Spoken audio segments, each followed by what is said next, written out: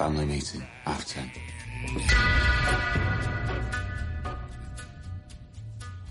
Welcome to Family Meeting, a Peaky Blinders podcast. I'm Kelly Anakin. And I'm Tom Schneider. Welcome back. Yes. For another round of blinding.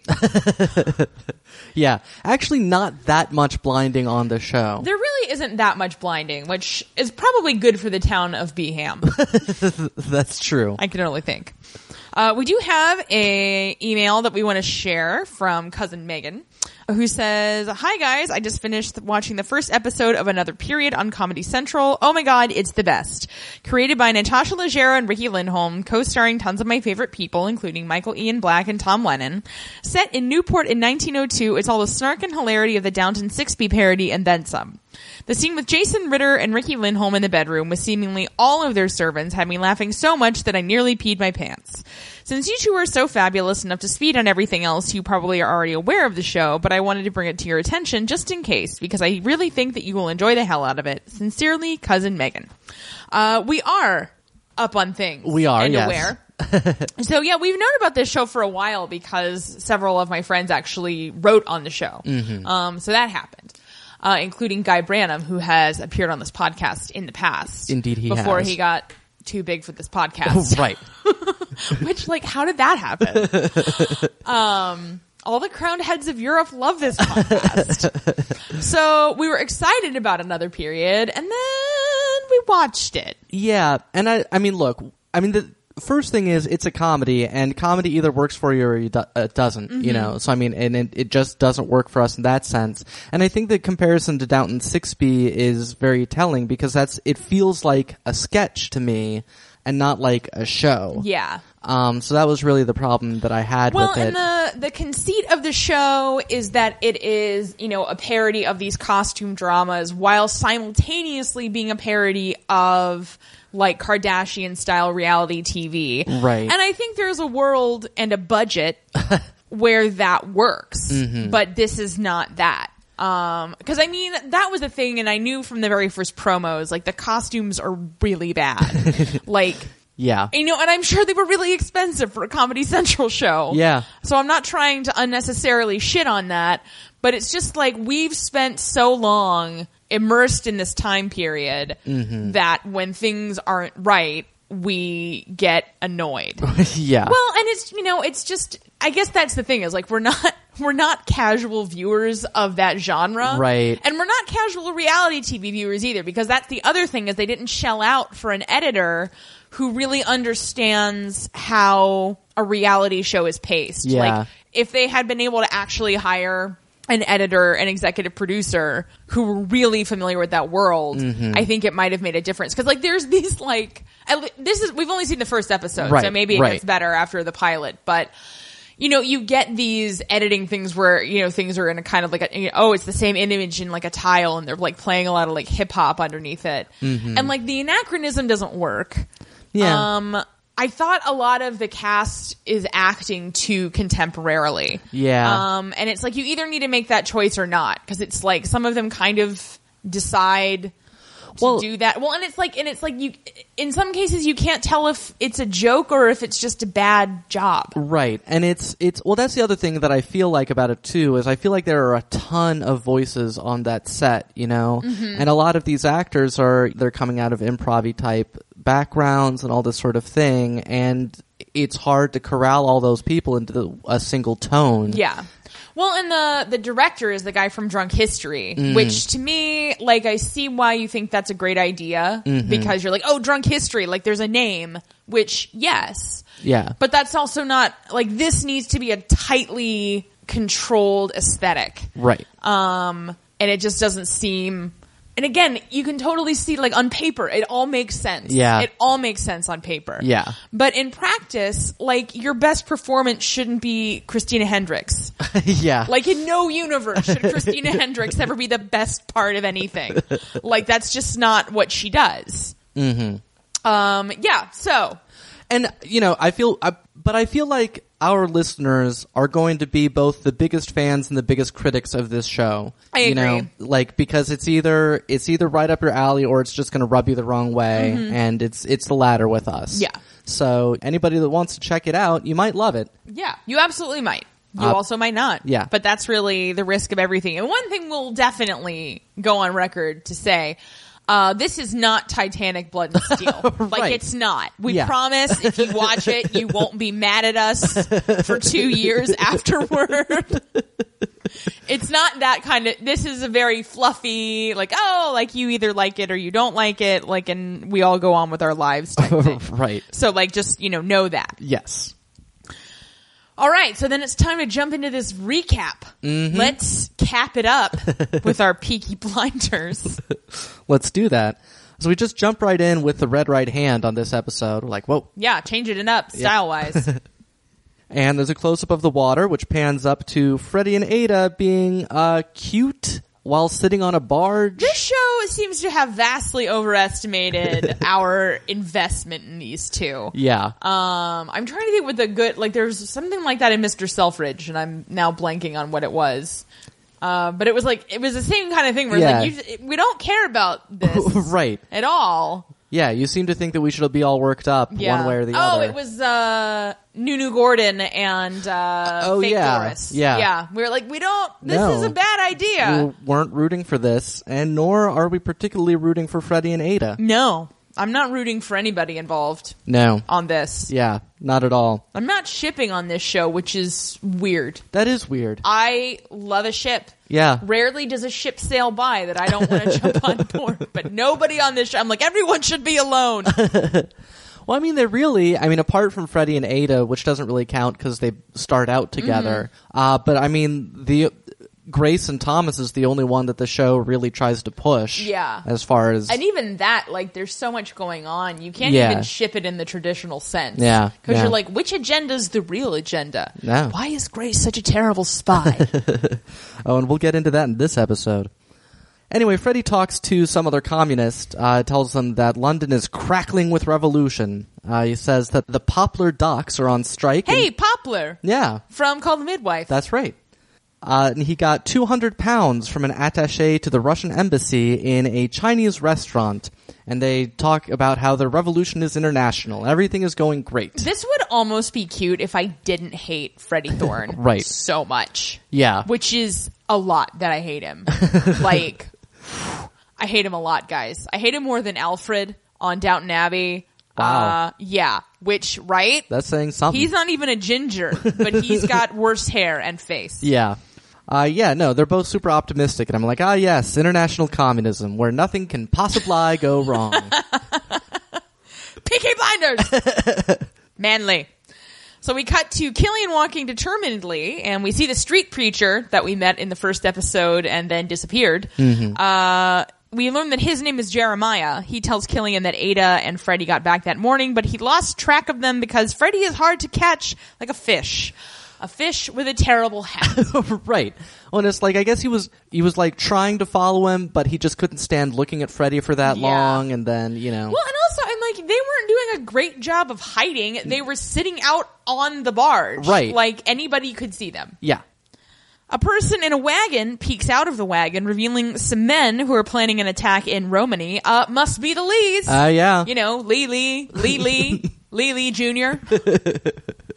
Big Lee, Just Little like Lee. in 1776. Here a Lee, there a Lee, everywhere a Lee, a Lee. Manliest musical of all time, 1776. Bam! I said it. All right. It's only got men in it. I mean, essentially.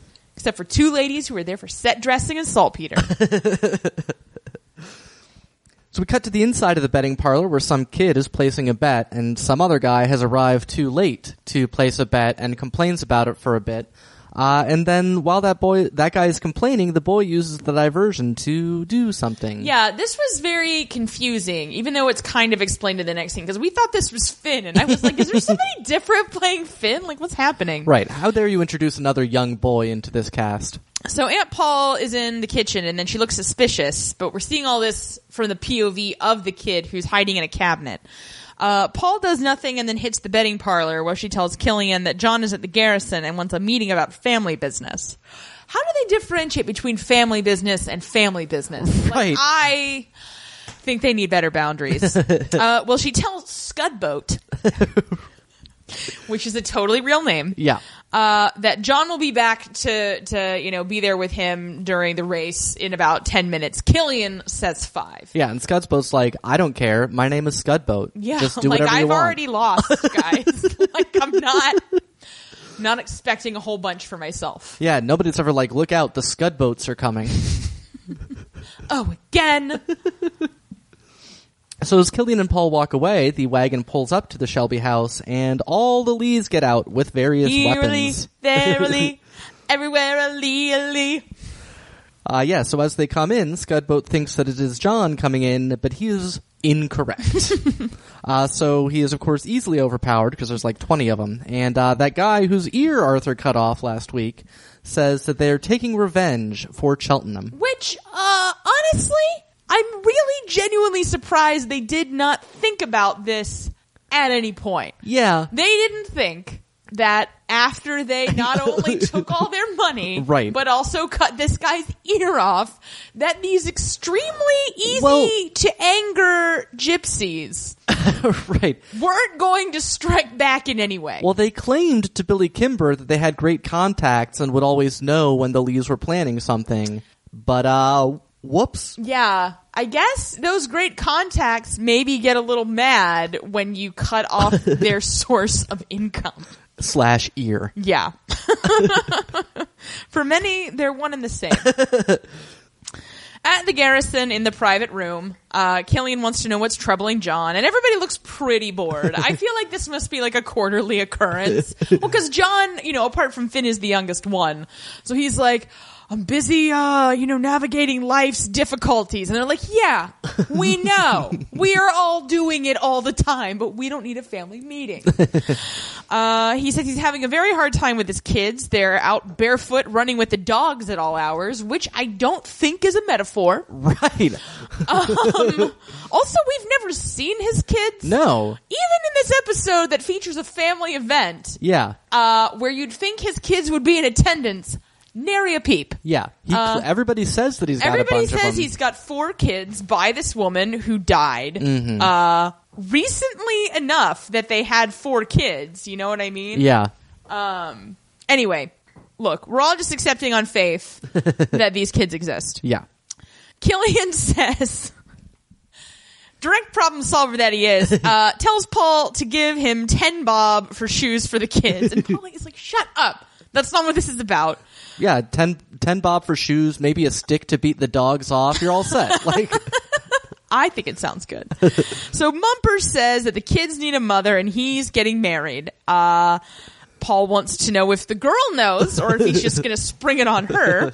John says that he's proposed and she said yes. And Killian says he thinks there's a shell about to go bang. Yeah. More, that's a double entendre, and he doesn't even know it yet. John says the girl is Lizzie Stark, and Killian and Arthur just start laughing immediately. Polly tries to hold back her own laughter and says Lizzie's a strong girl who provides a great service to her customers, but... And Mumper says, don't use that word. Killian can't resist baiting him. What word? John is very mad, and Arthur says that everybody knows. They say a bunch of synonyms for prostitute, and Mumper gets increasingly mad. Paul, again, doing a pretty impressive job of not openly ridiculing him, says that Lizzie's never done a day's work vertical. Come on, one of her clients likes it standing up. Right? Come on. But I like that as a phrase. Like, No, I'm going to it's start nice, using yeah. that to, like, describe lazy people I know. But, like, he's never done a day's work vertical. John claims that she's changed. She does not have religion. But she loves John. John says that he won't marry her without Killian's blessing, and he wants Killian to see what he's doing as brave. And here's where I have to give this show some credit, because it is rare that a character is allowed to be as stupid as they're written. Like, it's just, because it's like there's nothing particularly brave about marrying a prostitute. But, like, you can completely understand why this guy would think that. Yeah. Even though it makes no sense. Well, I mean, he is certainly, as we can see, opening himself to ridicule. That is true. Yeah. Paul says that bravery, she finally cracks. Bravery is going where no man has gone before, and that's not what he'll be doing. Mumper then starts to beg, which is not a great look, as Finn pops in and tells Killian they've been done over. Yeah. Whoopsie. So cut to the betting parlor where Scudboat is nursing his wounds. He says that it was all the Lees, cousins, nephews, bastards even. Eerily, verily, everywhere a bastard Lee. Yeah, they're called Lee Snow. If they're in Birmingham, they should be called Lee Ash. Yeah, that's true. Yeah. Or Lee Canal. Yeah. Anyway, they took 4 cash boxes and left behind a pair of wire cutters. Killian and the others quickly realize that means there's a bomb somewhere, as Mumper tells Paul not to touch anything. Apparently, Erasmus Lee was in France. I love that as a name. Yeah. Can we name our first baby Erasmus Lee? No. Aw. Well, I mean, we can. There's no law against it. I'm gonna fight you. I'll Well, do it when you're asleep. we've all got that to look forward to. And Killian explains that in France, when they would booby-trap a place, they would leave wire cutters behind as like a joke. Because war's hilarious! Right. And it also isn't the point of a booby-trap that they don't know it's been booby-trapped? That seems inefficient to me. I was not in France. Much like Sam Neill. Right. So Arthur encourages everyone to go easy, but Killian realizes that the grenade is not and never was in the house because it would have gone off already, and the trap is just for him. He goes out to his car, where Finn is sitting in it at the wheel, pretending to be Killian. I like Finn's completely not accurate sense of like proportion. Because he's like, oh, we've been done over. Well, I'm gonna go play in the car. Like, I don't know what use he would be in this situation. But it seems like they might want to keep him nearby. Possibly. So that the Lees don't like gut him or something. He seems fine. So Killian tries to get Finn to climb out the same way that he climbed in, so as not to set off anything, but Finn, in fact, uses the door, which pulls the pin on the grenade.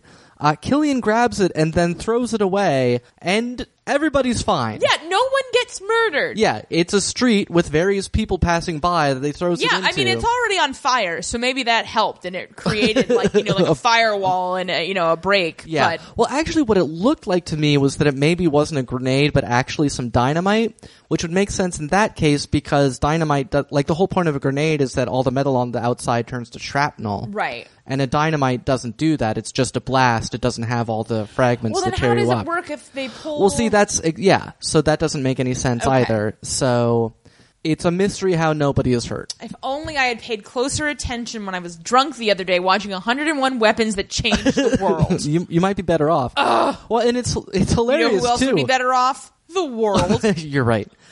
It's hilarious because one of the guys is like walking along down the street and Killian like yells all clear as he throws it in there and the guy dives down on the ground, it blows up, and then he just gets up and goes on his way like doo doo doo doo.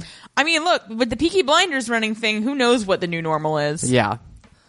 Anyway, Killian hugs Finn and tells him, that's why you should never pretend to be me. Which is a horrible line. Yeah. And like, get your shit together, Steve Knight. Yeah. That's not what we are here for. That's not a manly thing to say. This is the first time anybody has showed the remotest affection for Finn. Yeah, that's true. Except for that time he fell asleep on top of Polly. Well, yeah. Which I assume was an accident. And she was like, well, I guess we're all stuck here now. We see Killian accompanying Johnny Dogs to the Lee's camp. Johnny Dogs is carrying a white truce flag on a stick. I'm assuming Johnny Dogs was one of the contacts who didn't wind up telling them anything. Yeah. Johnny Dogs whispers to Killian that he's got 10 minutes with her.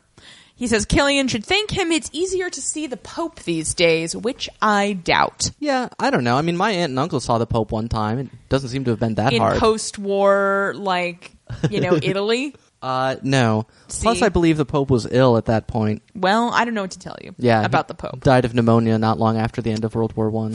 Where's your God now, Pope?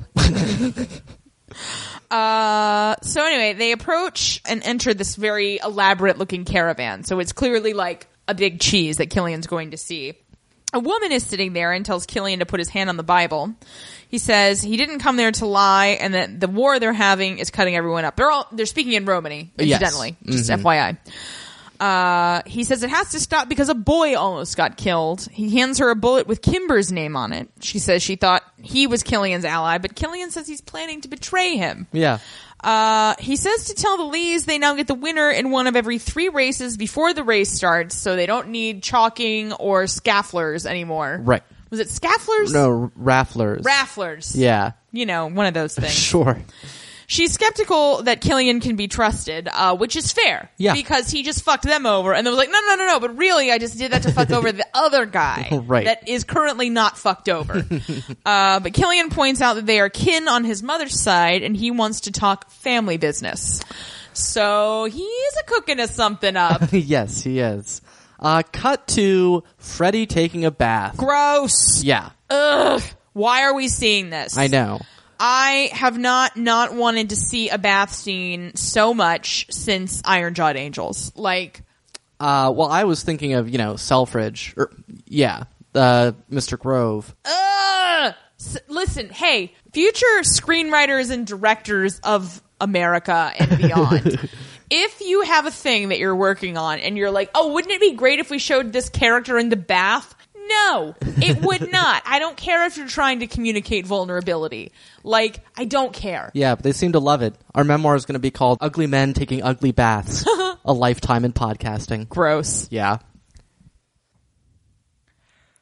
Anyway, Freddy wants Ada to wash his back, but Ada just wants to do some pat-mooring about Freddy's communist fundraising and why do they still have such a shitty house.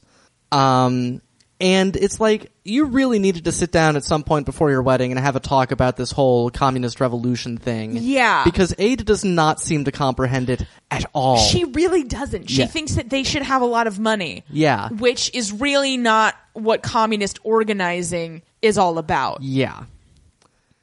Anyway, rather than washing his back, she starts giving him a hand job and asks who he's loyal to, and he responds by kissing her. So, worst communist ever. Yeah. And also, like, God, had he never had sex before? I don't know, man. I'm just saying, at this point in their relationship, he should not be so easily, like, tricked by a hand job. Right. Like, there's no such thing as a good, hand job. Like, it's not that great. I don't know what to tell you. I just think this is ridiculous. Killian opens a telegram at the garrison and Paul comes in. Killian asks if she had something to do with the telegram. Paul says she asked a friend for an address, but the friend would only send it anonymously. And Paul wants to suggest a strategy. All right. So we cut to Killian waiting in a loading bay after dark. A car pulls up and Sam Neill gets out. Sam Neill! Yeah, we'd practically forgotten about it. He's barely been in the last episodes. It is raining, and Sam Neill says that he got a message that Killian had an address for him. Killian says that he has the address of Stanley Chapman, who is the guy that Freddie Thorne gave the £200 to in the first scene.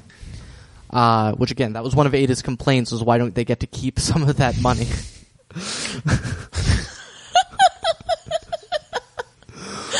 Sam Neill says that he's not buying, he wants Freddie Thorne, but Killian says that Chapman is a bigger fish and is holding £200 courtesy of the Russian Communist Party.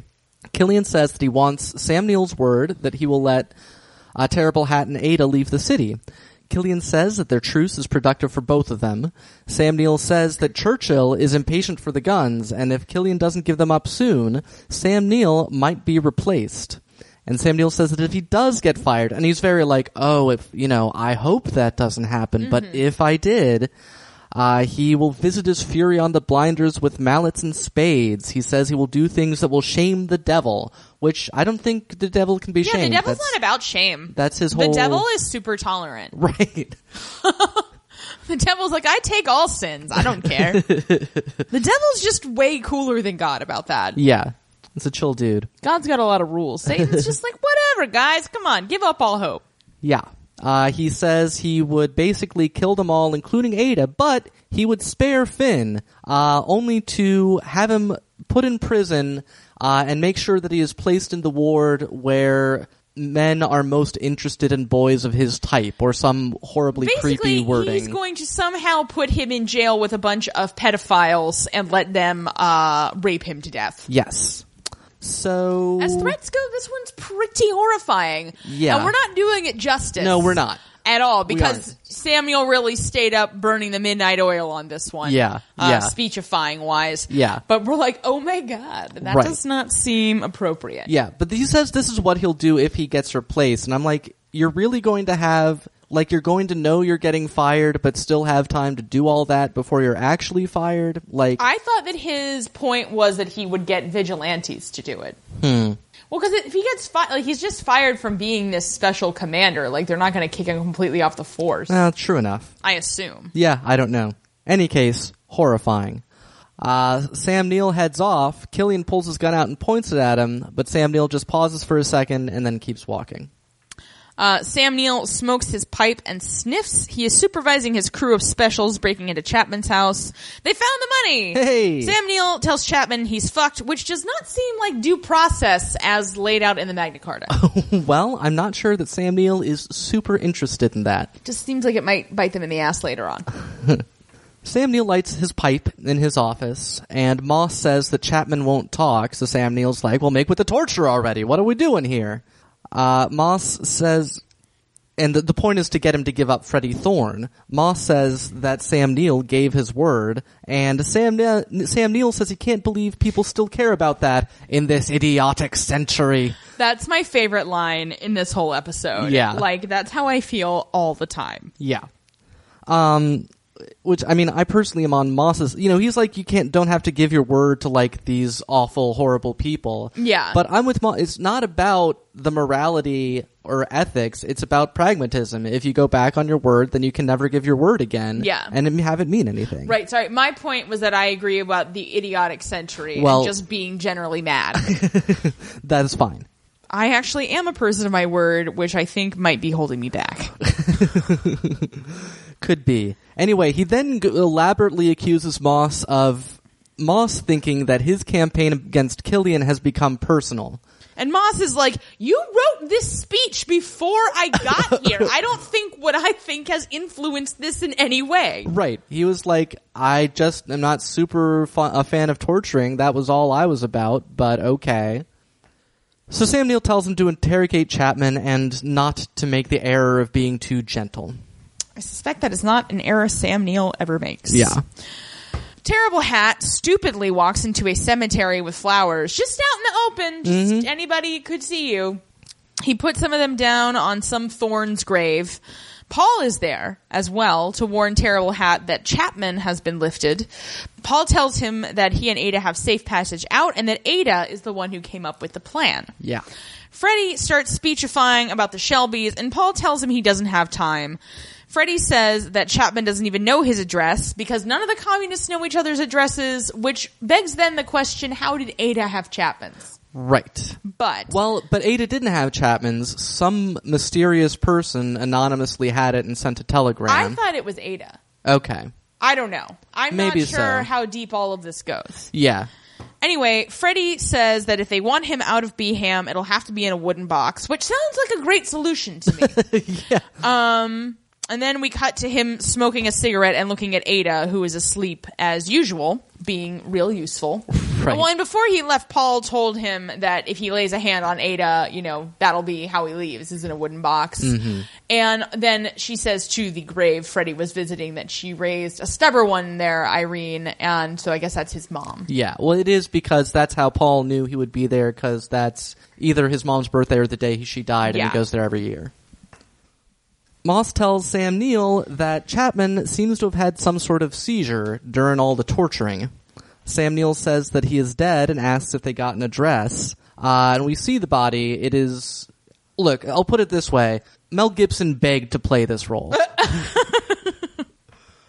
So Sam Neill just tells Moss that, we're just going to have to say he fell down some stairs. And Moss is like, and he says, just find some stairs, throw him down, call the coroner.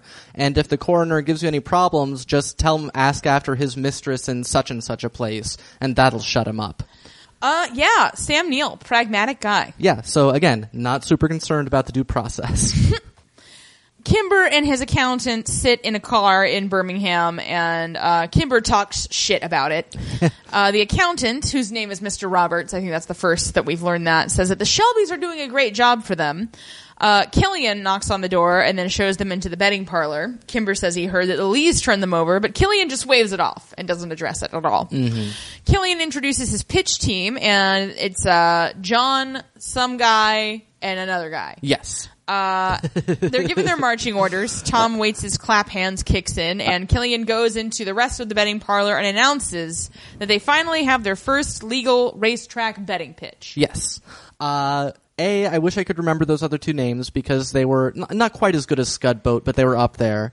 2, new musical artist on the soundtrack. Yeah. So, Steve Knight got a new album. Yeah. He probably just was on Amazon and is like, because you like Nick Cave and the Raconteurs, here's Tom Waits. Yeah, it was not exactly a huge departure. Right. So we see Arthur counting out money at the bar, and oh hey, Grace sighting. Oh! I forgot she was on this show. She sure is. She sure has not been in this episode at all. Yeah, she comes in carrying a box, and she's like, the new spittoons came in.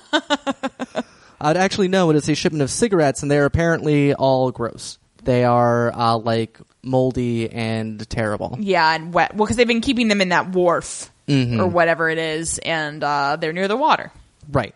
Arthur explains that they always keep it near a petrol something or other for like so that it maybe for the there's smell. More than one way out, and that there's always more than one way out. But really, Arthur mainly wants her to check his figures and to check his adding up. And he is not interested in her advice about better business practices. He asks if the adding up was right, and she says it is now. Sam Neill heads up a group of dudes, and they search various boxes looking at the wharves. Something that is definitely not the album version of Broken Boy Soldier of the Raconteurs is playing. Yeah. And this is when this starts. Right. Because this continues throughout the rest of the series where, like, they say they're playing a song that we know, and then we're like, this is not that song. Right. So we're not, and it's like, I listened to it, because we watched this twice. I'm like, is it... Because it's like you can almost hear Broken Boy Soldier, but I'm like, is that just because that's what they've said? Right, I don't know. Right. Anyone who has any insight into the soundtrack of this series will get a cookie. Yes. An internet cookie. Yeah. So we'll be able to track you. Killian confronts Grace about her nosiness. You heard she was asking questions at the bar about how they do things, and she says she's just a spy trying to help.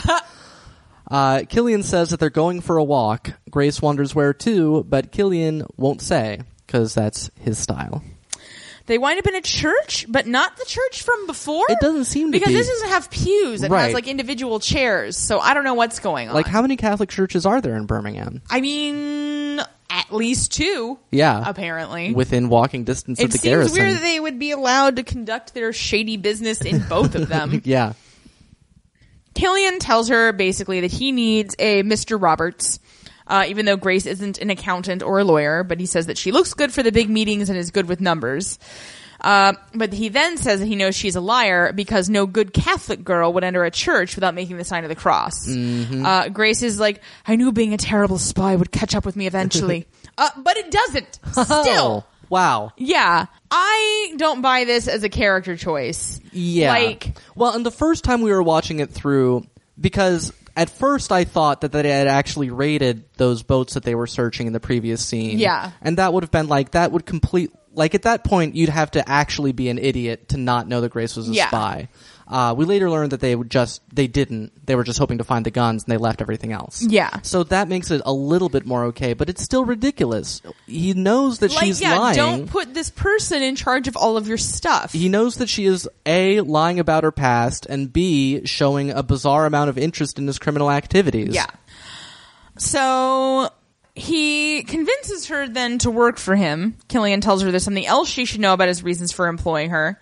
He kisses her, and she says he disappoints her.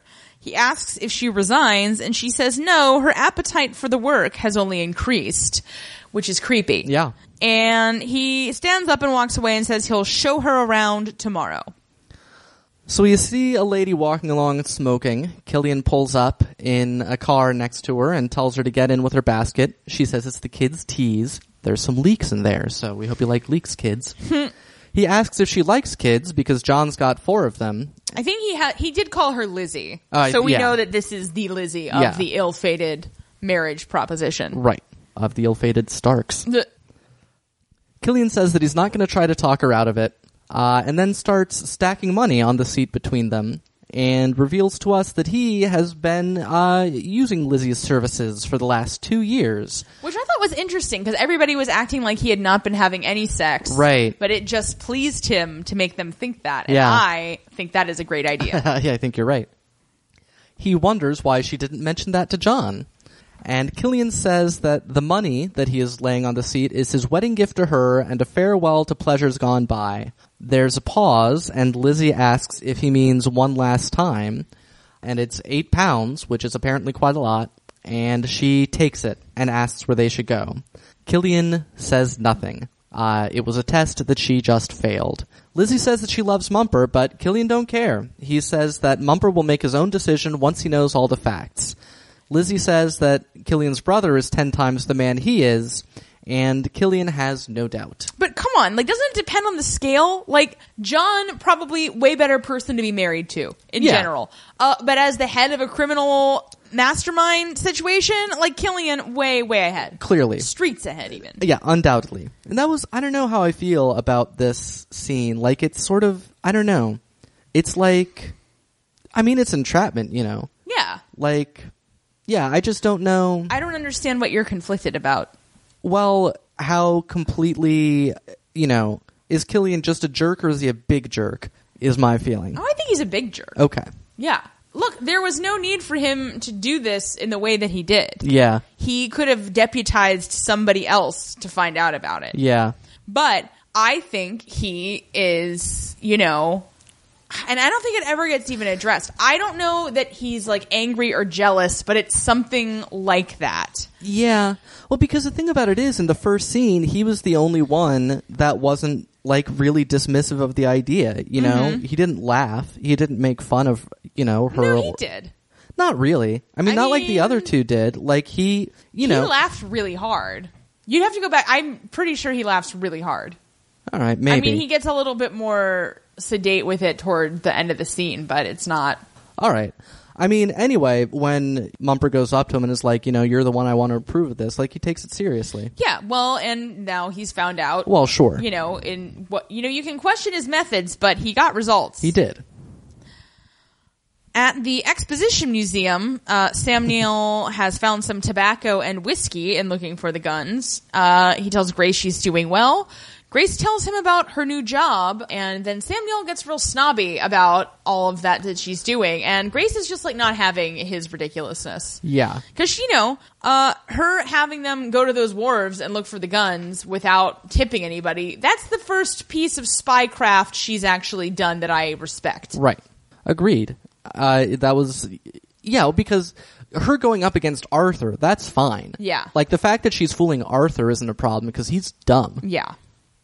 No, because Sam Neill is all like, you know, they blind people and they do this and they cut out tongues. And I was like, hey, they haven't cut out anybody's tongues. Yeah, not yet. People cut out yours and you can't have speeches anymore.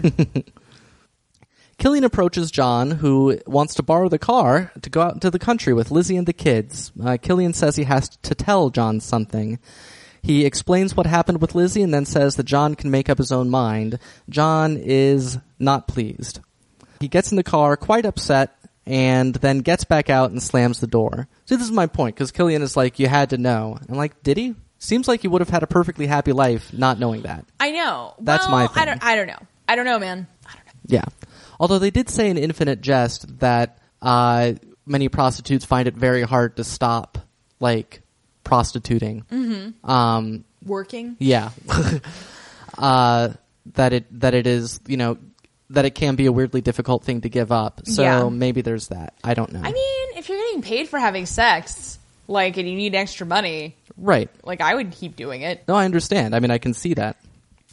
In the garrison, Killian tells Grace to get another glass. He asks her to make a toast, and she says, "Oh, I'm Irish. We know all kinds of toasts." And then she makes the most basic Irish toast ever, which is, "May you be in heaven an hour before the devil knows you're dead." Yeah. Just like, try a little bit, Grace. You are so crappy at being Irish. Like, in her training, they were like, "All right, here's a book of 1,001 Irish toasts. And she's like, I'll just read the first one.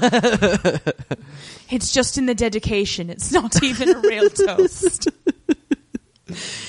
They're celebrating her contract. She also says she's had the phone put in. He says if they knew anyone else for the phone, they could call them. They could call Downton. Killian says that her first job is to deliver an invitation to a family occasion to Ada at a bathhouse on Montague Street. So that's an annoying first job to have.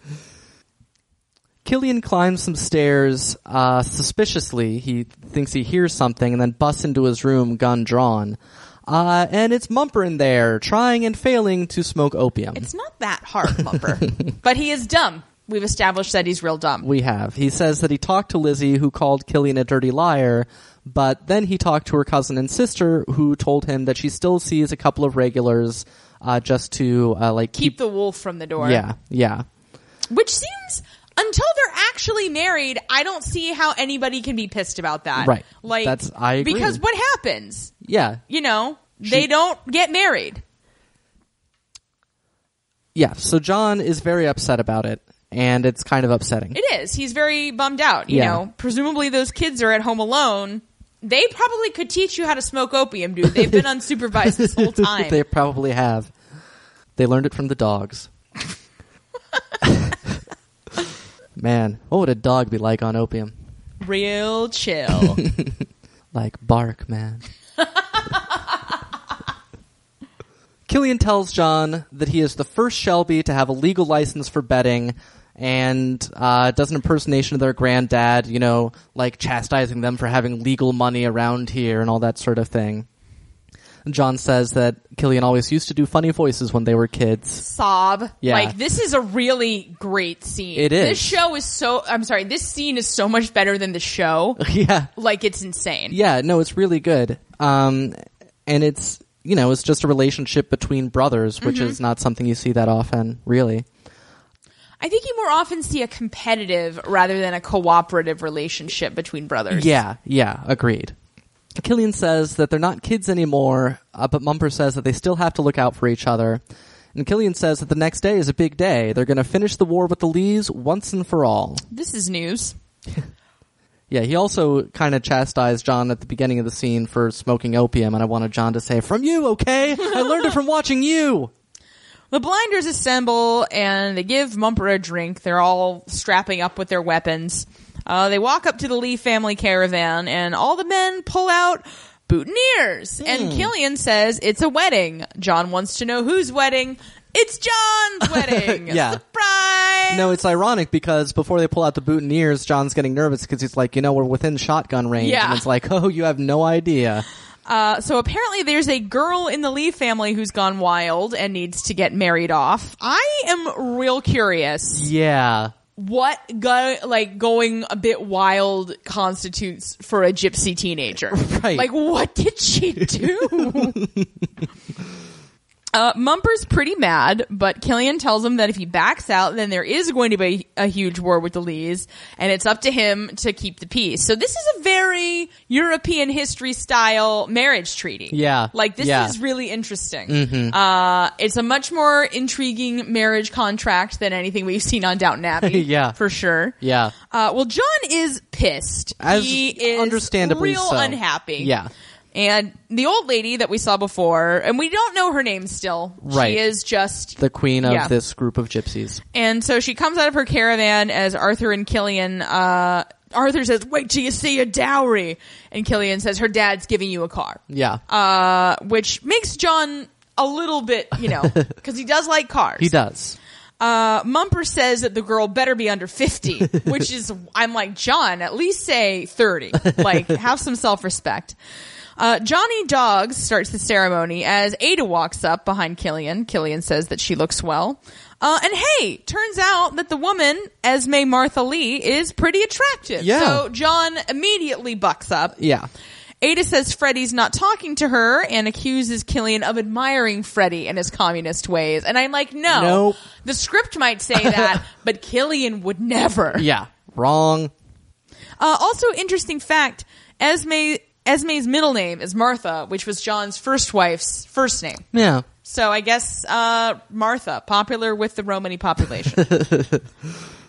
Yeah. So after a fairly brief ceremony, so that's good to know. If you're thinking about getting married, try a gypsy wedding. Yeah. In and out. I mean, especially if you don't even know you're going to it, you know? Yeah, that's true. Honestly, more weddings should be like that. Ambush wedding. Yeah. But that means it's time for the party. Someone sings a festive folk song and the fiddling gets started. Everybody's happy. A guy vomits. So that's great. Guns go off. Fireworks. It's just like living in Oakland. And Ada is drunk and dancing. Paul says that Ada's been trapped in a basement for weeks and is having a bit of a reaction to her freedom and sends Killian to stop her. Ada, unsurprisingly, takes that as an excuse to just start screaming at Killian, and then her water breaks. Never mind. I rescind my previous comment. This is the best line in this episode. Arthur says, "Bloody hell, Ada, you do pick your times." Arthur rarely gets a good lick in, and that's a great one. So the car pulls up with Esme, John, and Arthur, and the men go off to get drunk. Paul says that one man should be there with Ada, and Killian says that that's fine. There's a truce that lasts till sunrise for Freddie to come. And I was like, don't you mean sunrise or until the baby comes? Yeah. Like, shouldn't that? But whatever. Maybe that baby responds well to a deadline. It could be. Inside, Esme says that the baby is breech, and so they all kind of stand Ada up to push in a different angle. What a hell of a wedding day. You marry into a family and then you immediately have to deliver a baby. Like, that just doesn't seem right. Yeah. But Esme is apparently a very accomplished midwife. Right. So that seems positive. Yeah. Back at the garrison, everyone is getting wasted, and Grace asks a bunch of stupid questions. She walks away, and Arthur says he thinks Grace is the reason Killian's gone all soft. And Killian actually smiles and kind of, is like, yeah, whatever. Aw, jeez. Just don't tell anyone she's a spy, okay? She's real uptight about that. Strings play a melancholy melody, and Freddie runs down the street yelling for Ada. Nobody cares, and again, maybe don't yell because you're on the lam. That's a good thought. The baby! Baby! Conrad baby! It's a boy. Freddie comes in, and, except for his hair, it's a very cute scene. But then the police arrive to arrest Freddie. Hooray! Happy endings for all! Yeah. And Esme is like, what the fuck? Like, already, this was the weirdest wedding day, and then it's like, boom. Yeah. We just upped the ante. So back at the garrison, John and Arthur are singing, and Grace asks if she should open the champagne.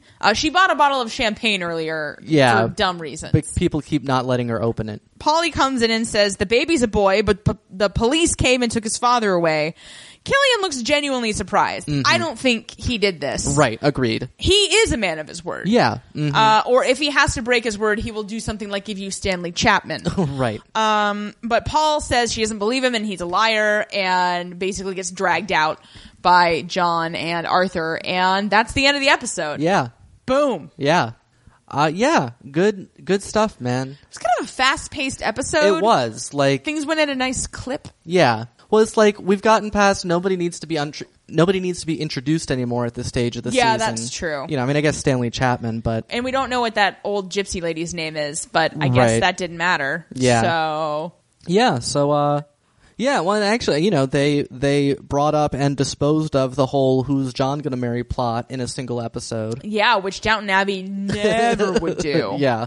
They'd be like, we could string this out for 5-6 seasons at least. Well, because Killian could have done that thing and then just decided to wait 3 episodes before telling John about it. Yeah. For mysterious reasons. True. Yeah. But they didn't. And it was a good episode. It was fun. That baby's out. That's great. Freddie's in jail. Hooray.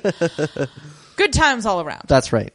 So that's it for Peaky Blinders Season 1, Episode 4. Until we're back next time, by order of the Peaky Blinders!